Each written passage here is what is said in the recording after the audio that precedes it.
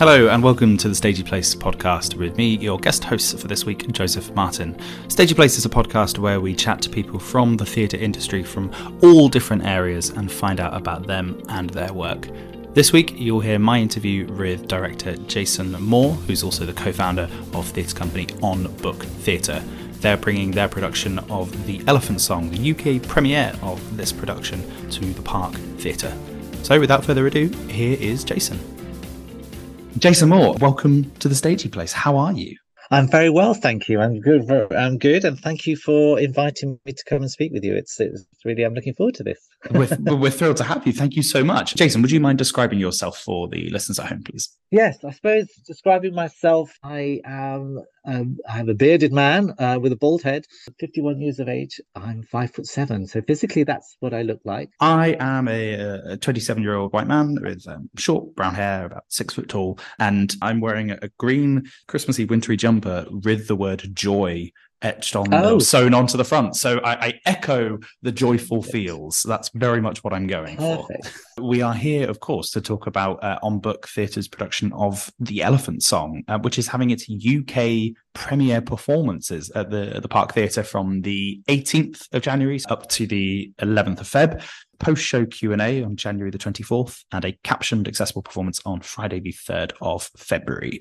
How are preparations going, Jason? Preparations are going good. We have started rehearsals, which is always exciting. We've had our wonderful read-through, which is always great to have a read through so you can actually start to hear it, because obviously my partner Ian and I have been reading it and obviously casting it and in our heads and in my head for quite a while. So it's really lovely to actually hear the actors speak. Within that, even in a reading, relationships begin to develop. It's really nice that we're beginning to look at the relationships between the characters within the play. I understand that time is quite an important part of the play. Now I'm going to start bringing time in, because every character has got a sort of time limit that something's going to happen. So that's been interesting. So yeah, these have been our preparations so far, and it's been really good. Excellent. I like so as an actor and creative myself, I find that having those first couple of read-throughs, those table reads and starting to explore the piece as a cast, as a creative team is obviously, of course, so informative. And do you find as a director that it can change perhaps your initial interpretations of a script when you've just read it in your head? How much do you find that new changes happen? Well, a bit of both. I think from a read to getting up on your feet to putting it into a theatre, it's constantly developing, because obviously when I've been reading it, it's been my voice, and obviously now hearing actors with their own interpretation, it does give its changes, and I think those are natural and good, and I think that's the way to develop with the actors. So yes, of course, I have an idea that also will develop with the actors, so that we then create the play together. I'm very much about believing in collaboration. And give us an overview of The Elephant Song. It's interesting because it's little various genres. So you could look at it and say this is this bit of a psychological thriller within which there is. There's very much, as I said, time has come into it a lot. So there's act play in the time as we are right now. There's a goal to get at the end. So the basic premise is that a psychiatrist has gone. Dr. Greenberg, who is the Mental Health Institute, has come to find out where the psychiatrist could be, and the last person to see the psychiatrist was a patient, very interesting patient, a patient who likes to play mind games. So you've got that mind game going on, and then you've got this one anchor character, Miss Peterson, who is the nurse who really knows Michael, trying to come in and say, you've got to be careful with him. So it's a real mind game, interesting play, and you don't know where it's going to go. And it's really very interesting how we listen to each other as human beings. So it's got that psychological thriller about it.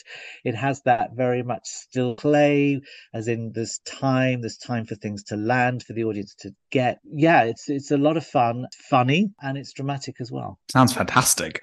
Given how interesting it sounds, perhaps we've answered this question. How did you first come across the play, and what was it that made you want to bring it to the UK after it premiered in Canada? So my partner Ian, he knew the films and loved it, and was very curious if there was a play. So I saw the films, like, gosh, yes, if this is a play, this is really interesting, because on stage, the power of these relationships, these three people, would be just quite dynamic. I did a lot of searching, actually. It wasn't that easy to find. That there was a text, and it had been a play first. So we did a lot of searching, and then eventually we got to the playwright and had further discussions with him. And I suppose here we are now. For me, I'm very interested in small casts that have a story to tell, and how do those small casts, or should I say fewer characters, talk about that, and how can an audience can hear it more because it's less people on stage. It's an intense story, and so we get to know these characters a lot more, and that really interests me, because you can delve into them a lot. And when you mentioned earlier that it's funny, there's elements of comedy, it's also this kind of psychological thriller. I think quite often with sort of more quote unquote serious plays like this, if you like, people are often scared or reluctant to lean into some of the comedic aspects that might be in there. How has that felt to approach it? Do you feel like the comedy comes very naturally out of the script, or is that something that comes up in the rehearsal process? How does that feel for you as a director, to sort of be like, here's this quite serious subject matter, but actually you can laugh? Yeah, I think it's quite interesting that the way Nicolas Milon has written it, he's written sort of Michael, the young patient. He's very ironic. He's very plain speaking and playing mind games. Yes, he's playing puzzles, but actually those puzzles, you think, oh my gosh, that's right. He's actually speaking, making sense. So there's the element of comedy. Yes, there is that element of that sometimes. So it's very plain in its speaking. I think it's undercurrent, its subtext, which is way heavier than the text itself. We'll see how that comes in rehearsals, but I think its subtext is the weightier, which is again very, I suppose, Pinteresque way, but I wouldn't suggest it's Pinteresque, but without being frightened of it, because there is the fabulous flippancy of Michael's dialogue. On top. So we've mentioned that it's being produced by On Book Theatre, and On Book Theatre is your company. You founded that alongside your partner in Nicolas. How did On Book Theatre begin with the two of you? How far back are we talking?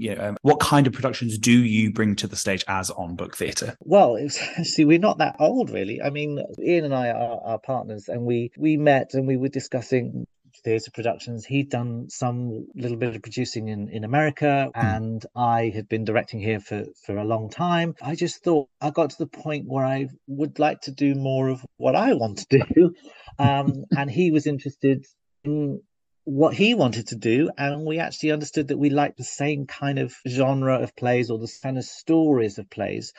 So we said, well, let's do it ourselves. Let's just do it. And so we did. And actually, our first production was this time last year. And yeah, that's what we decided to do this. And we just hit the ground running, and have, really been lucky with the venues, lucky with the actors, lucky with the pieces that we've chosen. And I suppose to answer what kind of work, we're very much about human stories, very much about action reaction into situations. So for example, the one plays we've produced is God of Carnage, and that's, if you know that play, it's a four-hander, and you've got two sets of parents coming together to sort out their children have misbehaved, and they just want to amicably sort it out, and eventually they end up behaving so appallingly, way worse than the children. It's just wonderful to watch how vile these people were towards the end of the play. But actually, that's kind of human. And we got quite deep into it. And at one point, I thought, oh my gosh, it's not funny anymore. But we needed to go dark to come up again. And we really did. And it was very interesting. Then another play we produced by Joe Penhall, which is Landscape with Weapon, which I saw at the National in 2007.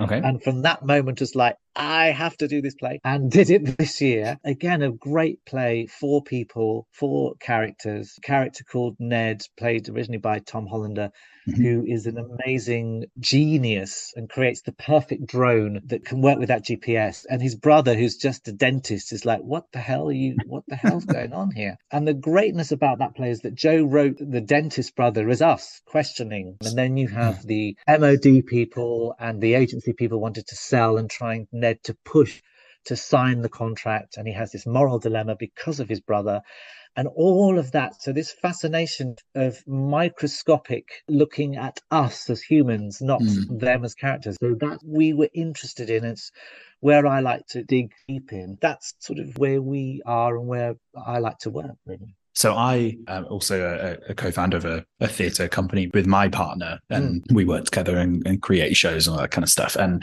so I'm actually quite excited to to ask you a question that I get asked quite often, which is, what is it like to work alongside your partner, and do you separate work and outside of work, and or are you at that constant state where sometimes everything is a little bit work and it's a little bit life, and what's that experience like? A little bit of both, because after we do Elephant Song we go straight into rehearsals for California Suite, so we're preparing that at the same time. Wow. It is sometimes all about theatre, but we have a very nice balance. We're people in our 50s, so we have a balance. We understand that it's got to be a push and pull, and we understand that there's got to be a bit of life. So for instance, yesterday we went to the West End to look at the lights and have that kind of Christmas lights, and have that, we need to get away from that kind of stuff. And then later on this afternoon we'll probably be doing publicity, and I'll do rehearsals and all sorts of stuff. So yes, there is, a lot of just theatre, but we do break in March as well, where we're going to opportunity use that break. So it's not, our relationship isn't just all that we can balance that. And I think that's important to do that, to be able to be continuously creative. Yes, absolutely. I have points where I ban my partner from talking about work when we're at home. Not all the time, but there are points at which I say, right, okay, not today. It's not a working day. It's when those emails come in, the important emails come in at 9 o'clock at night. You're like, yes. Yep. This is and for anyone who is perhaps listening to this, who likes theatre but isn't a theatre person sort of work-wise, no one will quite understand outside of the world of a 9-to-5 job that people do just send you an email at 9-10 o'clock at night, and then you think, oh God, do I reply to this now, or do I wait for my own working hours? Or yes. It's quite difficult to have time off, isn't it? It is. It really is. As I said, I was in Norway and I was rehearsing Christmas Carol in Norway, and I was rehearsing for 8 weeks there, which is a luxury. Yes, wow. We think, oh my God, wow. But it was a big production. There was a lot of people in it. And then Ian came over and did costumes actually for the play. You'd think, oh wow, 8 weeks, but it was a bigger production, so it's still the same. So you still need to have that time to breathe, yes, and to say, and to reflect, and because it can be a roller coaster that you just keep going on and on and on and on. So you do need to stop and say, where do we want to go now, or where do you want to go, or do something separate, or we're going to continue. Would you like to do a project on your own, or it's really important to do that, I think. We've talked a little bit about Elephant Song, talked a little bit about On Book. Let's talk more about you, Jason, as a creative. What is your kind of earliest memory of thinking, this is the industry I want to work in, this is what I want to do? What was the path like for you into where you are now? I really like the way you question that, because it really has to be, this is for you, because it's the strangest world to be in, but the most beautiful world to be in. If I look back, I think when my godmother's daughter, who was directing a local production of Oliver, I didn't have to audition. I understudied Oliver, and I remember doing one rehearsal and all the people going, oh, and I absolutely loved that, just doing that little bit of song and that little bit of choreography, and just was like, wow, this is amazing. As a kid, I did lots of local theatre before I went to drama school, and just the fact that storytelling can be told through text, through song, through light, sound, that sort of magic theatre. I mean, you think now we're in pantomime, which is pantomime season, with the first time a lot of children go to see that magic. As I've grown older and I'm doing more sort of, as you might say, serious plays, that childhood experience exists now, because I'm still having to check myself, and am I telling the story correct? So my first child memory would be that production of Oliver, and just that light going, oh my God, this is it. I love that. I was also in a production of Oliver as a kid, and I think there's something about that musical specifically because it's so child heavy that for kids you are just like, this is magical for what is actually quite a grim story at points. There's some pretty dark stuff that's kind of the spark, if you like, for you to continue on. So where did you study for drama school? I came to London at 16 and went to Arts Educational in dear old Chiswick for 3 years, and absolutely adored every second. And I squeezed every bit of that I could through that, because it was everything from Oliver to watching Fame as a kid to coming and not only being around learning, but also being around the profession, being around, teachers that were working actors, and being around that and starting to learn about that and understand about that. So yes, that's where I had my training. And so where did the move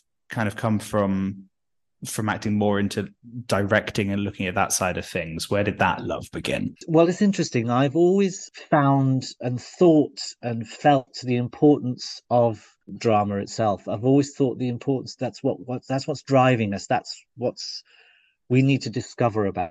And I started directing when someone asked me to put a play on an Edinburgh festival, and to just put it on, going to Ireland, just to put it on for them. And I just did this. Wasn't really directing it. I was just putting it on stage. Again, it was a very interesting play. I can't remember exactly what it was about now, but I do remember it was a play that was set in a sort of community centre, where these characters, were discussing about their life. So it was very much a sort of sitting still play, if you like. Just the fascination of starting to discuss these characters, discuss their stories, discuss the actors' version. It just became more and more exciting, and more, actually, I enjoyed performing. I felt the performing, or the learning of theatre, was a precursor to sitting down confidently and comfortably with a set of actors and discussing and putting forward suggestions to how this story should be told. So I suppose that's the move, that shift. And then I was a assistant. There used to be a theatre in Hampstead called the New Ends Theatre, and I was assistant there for about a year, where I was just working with various directors. Learned a lot about new writing and discovered plays. A one draft is not the play. And how it shifts and changes, and how one small word in a sentence could make a difference, and all that sort of dramaturg development started, and watching characters develop, and as I keep going on about story, because that's exactly what we're doing, the story developing. There's a question that we always ask on the Stagey Place, which I think you will have some pretty insightful answers for, so no pressure, but I would love to know what your advice would be or is when people ask you about getting started in the industry, as whether that's as an actor or a director. What do you wish that you had been told when you were starting out, that perhaps you had to learn kind of the hard way, or by doing it? Well, it's interesting. I think when I left drama school a long time ago, I left with a diploma. Obviously, drama schools changed to associations with universities so they could survive. And I found out that I could convert my diploma to a degree. And at that point, I'd started directing, and I'm paranoid, thinking, oh, you've got all these young kids coming out of Oxbridge or wherever with a degree, and then they're directors and blah, blah, blah, blah, blah. So I must go and get a degree. So I went and did this conversion, which I actually thoroughly enjoyed. It was brilliant. I loved it. It was actually going back to my school to start with, but it was a lovely course, and I got my degree and blah, blah, blah, blah. And then I realized, that's not really important. The actual doing it is the thing, the doing it, being around it, being a DSM, deputy stage manager, being an assistant director, being in a rehearsal room, going to see stuff, going to look at directors' work that you like, and then going to something that's completely different, that is off the wall, that you can experience. So doing it, being part of it, reading, being around it, I think the best experience to understand it. Personally, I don't think going to do a degree in directing is the thing. I actually think being on the ground is the thing, because I remember assisting a director who had done that, and the director was very good. However, the language of actually communicating with actors was not there. Mm. And that's vital. That's vital. That's really important. And so I think sneaking in, doing whatever you can to be around it is the thing. And I remember I did was a stage manager for a play. I was petrified because as a young kid, I did a couple of shows in the West End, and then having to actually be a stage manager scared the hell out of me because I was petrified I'd get something wrong for somebody. But it was a real learning to understand about that side as well. So that as a director, you have to understand that side when you're working with the deputy stage manager or stage manager or designers or anybody. You've got to understand all of it. So being around is the best, I think. Also, I'm glad you mentioned it because stage managers never, I don't think, ever get the praise that they deserve, or DSMs or ASMs, like the whole backstage team. It's quite popular on theatre TikTok now, where stage managers and ASMs, DSMs will film themselves doing the work that they do during a show, and it's giving such a valuable insight that we never normally get to see. Because it's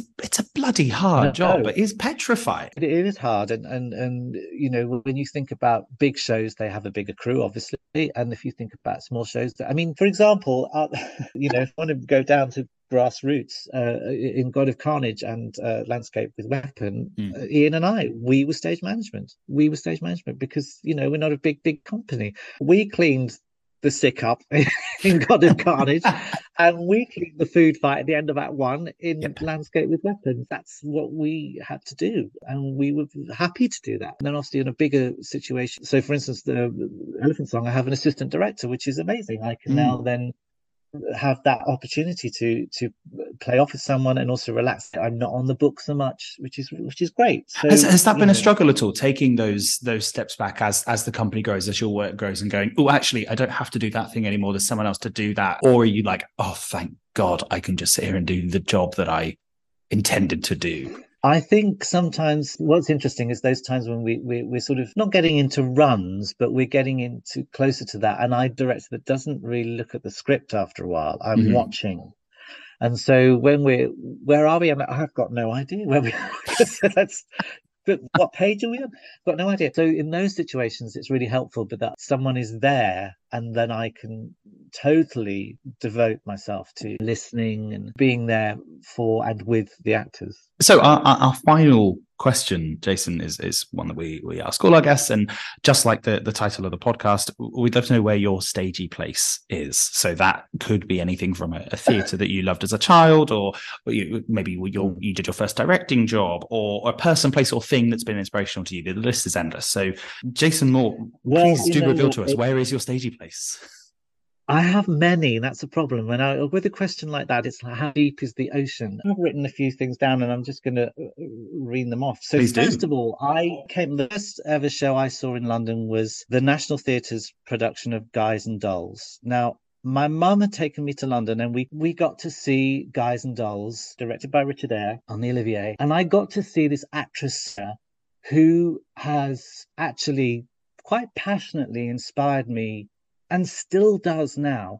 And that was Julia Mackenzie, this actress singer who totally was devoted to her craft. And when I say devoted, she's retired now, but devoted to her craft as an actor, singer, informer, performer. And I was 12, I think, and totally, my gosh, who was this person? And then of course I came home, and then she was in sitcoms, and that's where all I could see her. And then I came to London at 16, and it was when she was in the musical Follies. And I followed and watched her through her career, and every single time I thought, this is an actor, singer showing us the soliloquies. So for instance, there's a song in the musical Follies called Buddy's Eyes, and it's a soliloquy, and she just made you feel you were that one, so you're having that conversation with her. So as a performer, I'll say Miss Mackenzie, because I have so much respect for her, was someone in that world totally inspired me. When I saw Rory Kinnear play Hamlet, that was something pretty amazing. Here's this 30-odd-year-old man, slightly balding, doesn't look, we'd think, is the Prince of Denmark.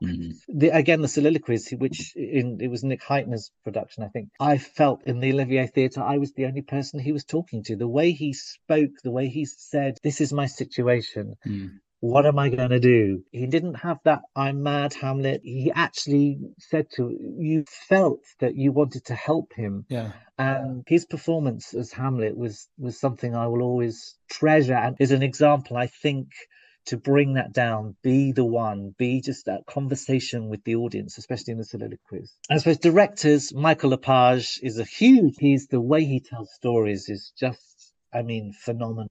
And his productions look huge and in some ways are huge, and they're very filmic sometimes, and they're in 3 or 4 languages, usually German, Spanish, English and French, spanning different worlds. And then when the actors come and bow, it's 8 actors, and you think, how did that just happen? I just saw a huge company. And so his storytelling, the French-Canadian director, is superb.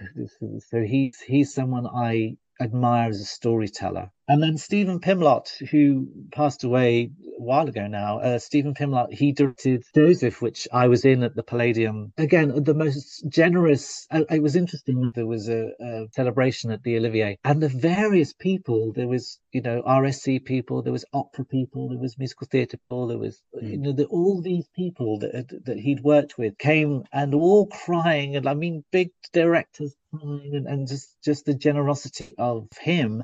I sat there and didn't realize until the people were talking that how much he had influenced me. Shocked me, because the things people were saying, I was like, oh my gosh, that I didn't realize how much of influence. And that was just a 6-week rehearsal with the man. And the last stagey place, and this is a real stagey place, is the London Palladium. I've done 2 shows there when I was a youngster. I did the Showboat with the Royal Shakespeare Company and Opera North, and I did the original cast of Joseph with Jason Donovan and all that nonsense. Palladium, for me, has always felt like a home. Backstage, when you go, as you're about to go on stage left, there is this humongous mirror, huge mirror. I really hope it's still there. And, you look in the mirror, check yourself before you go on stage. And if you think the amount of performers that have looked in that mirror of the London Palladium over the years is quite an awe. That's the most stagiest I could think of.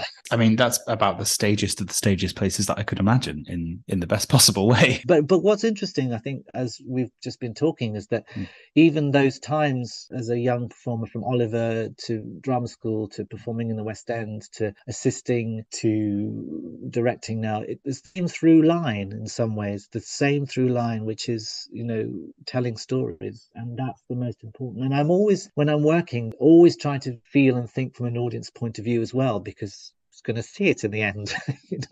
Yes, and if you're invested in it and you can look at it from that external point of view and say, actually, yes, this story is captivating, it does grab me. The passion for that is, it just becomes all so much clearer on stage. You can, we've all been to see productions where you can tell there isn't passion involved, and it makes such a difference. That's the best bit of theatre for me. Is just it is like nothing else in a world where we have so many different forms of entertainment now, but there is nothing comparable to the magic of theatre in that respect. I did get a review once where they had got that, reflect that in the review that what I was trying to say, and that is the best compliment. Oh gosh, the reviewer has understood, so that means the audience hopefully have understood. Absolutely, and the thing is, a reviewer is nothing else other than an audience member who happens to have a platform to talk about how they felt about it. Jason, this has been such a joy. Thank you so much for coming on and talking to us. Now remind us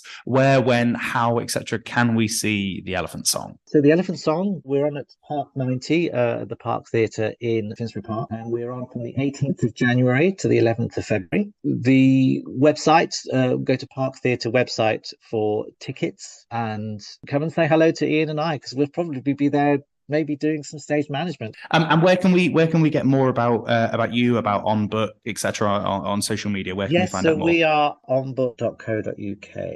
And also on Instagram. We do a lot. Instagram is our sort of platform for information and saying hello. So On Books Theatre, Instagram as well. That's where we are. As I say, it's been such a joy, Jason. Really, really looking forward to coming to see The Elephant Song. Thank you so much for coming on and talking to us. Thank you so much. My thanks to Jason there. That's it for this episode of The Stagey Place. If you want to find out more about the podcast, we're at The Stagey Place on social media. And if you want to find out more about me, I'm at Suddenly Joseph on all of those various platforms. Thanks very much for listening, and we will see you next time.